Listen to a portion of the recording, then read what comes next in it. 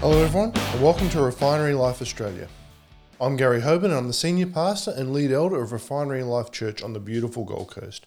If you're on the Gold Coast at any time, please feel free to come and join us as we meet together and we share in the Word of our Lord.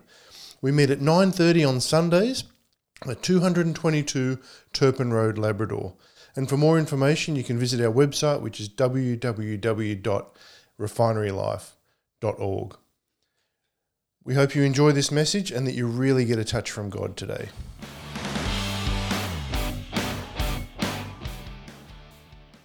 So from the days of Adam and Eve, from when they were driven from the garden, people have been in need of a mediator who could bring them back to God. Jesus Christ is the one mediator between God and man. We all know that. And this week we're continuing our series on Sunday nights titled Jesus Christ as our High Priest. The book of Hebrews isn't the most popular book in the New Testament. For many reasons it's been neglected. The Jewish or Old Testament background that permeates every chapter has probably contributed to its neglect by many pastors. But the book of Hebrews portrays an exalted concept of Christ. And this week we're talking about an exhortation to remember. The text we'll concentrate on is Hebrews 12:1. It talks about Jesus as the example. It says, "Therefore, since we are surrounded by such a great cloud of witnesses, who by faith have testified to the truth of God's absolute fullness, stripping off every unnecessary weight and the sin which so easily and cleverly entangles us, let us run with endurance and active persistence the race that is set before us." And the scripture which we'll work through today is Hebrews 12:1-29. Now in the letter to the Hebrews, the new covenant is presented and introduced through Jesus Christ. The last two chapters of the Hebrews book or letter are messages of exhortation.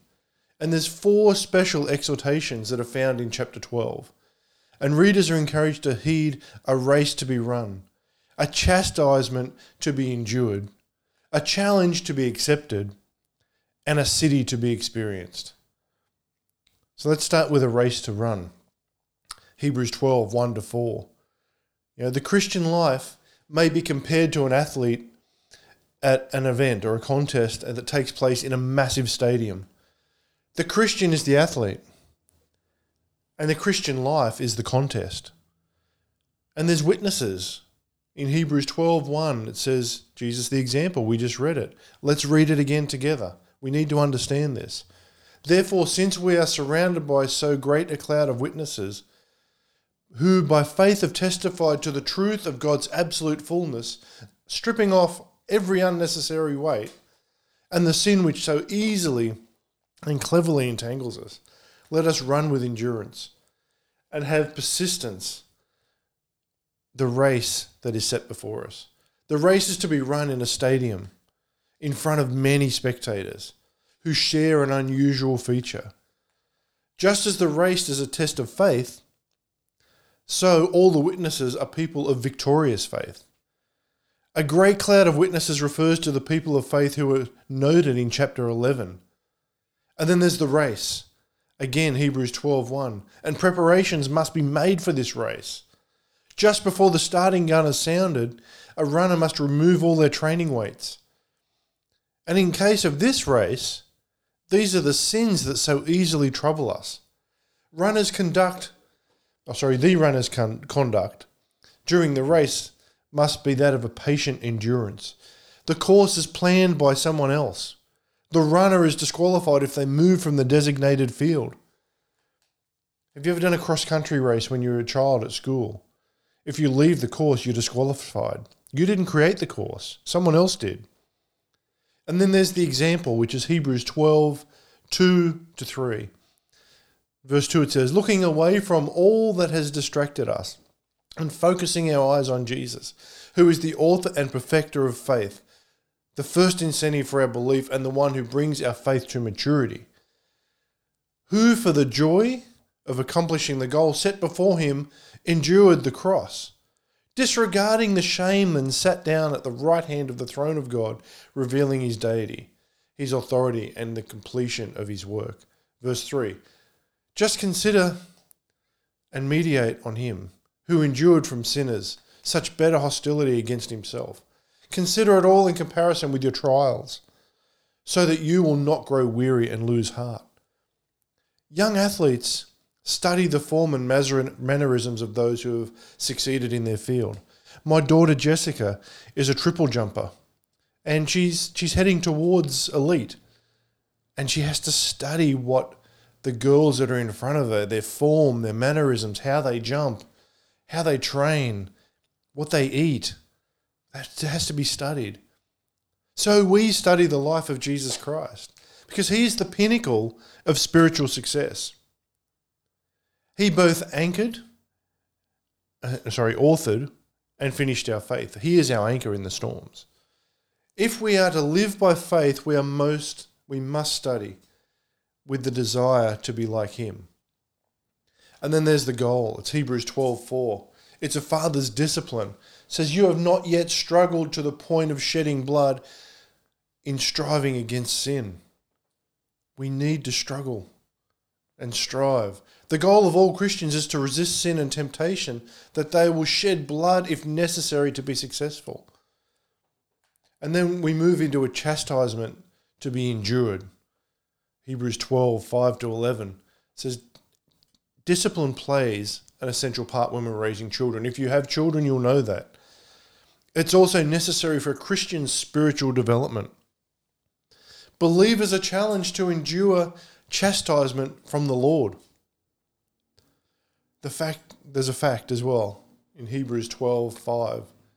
And you have forgotten the divine word of encouragement which addressed you as my sons. My son, it says, do not make light of the discipline of the Lord, and do not lose heart and give up when you are corrected by him. The Lord disciplines his own.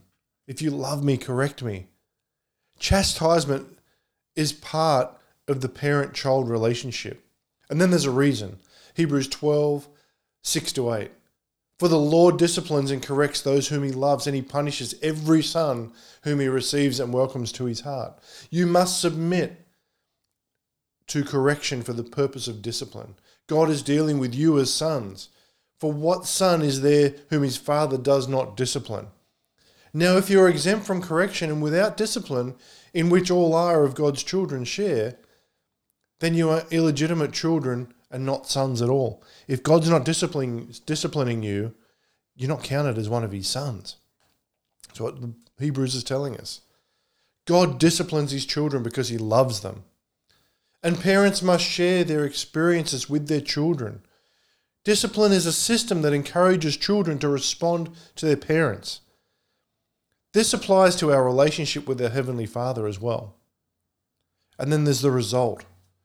Hebrews 12:9-11 says, moreover, we have had earthly fathers who disciplined us, and we submitted and respected them for training us.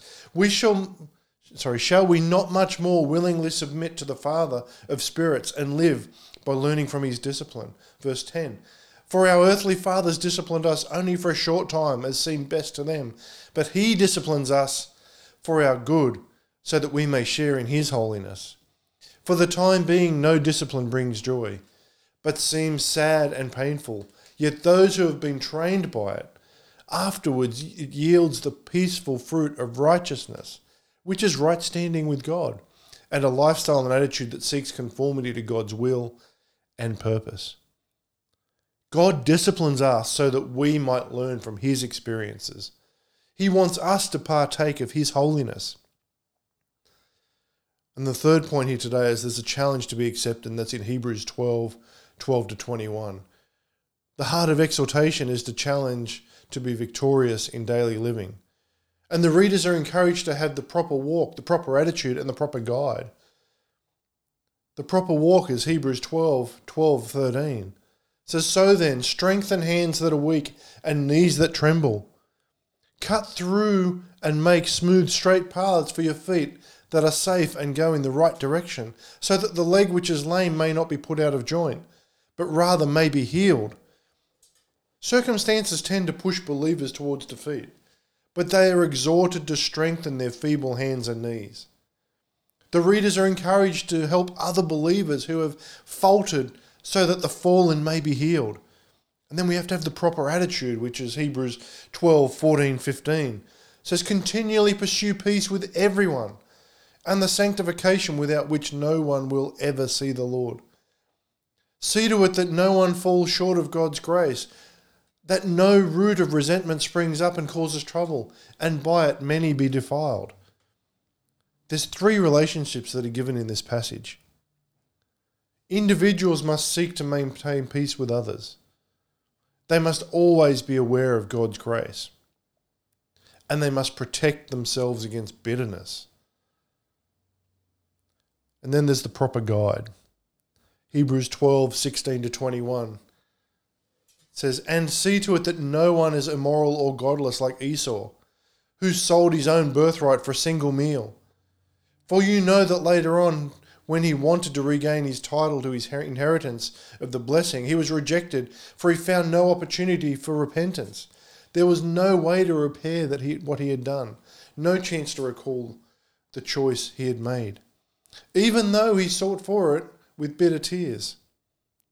And then there's the contrast of Sinai and Zion in verse 18. For you have not come as did the Israelites in the wilderness, to a mountain that can be touched, and to a blazing fire, and to gloom and darkness, and a raging windstorm. Verse 19. And so the blast of a trumpet and a sound of words such as that, those who had heard it begged that nothing more be said to them.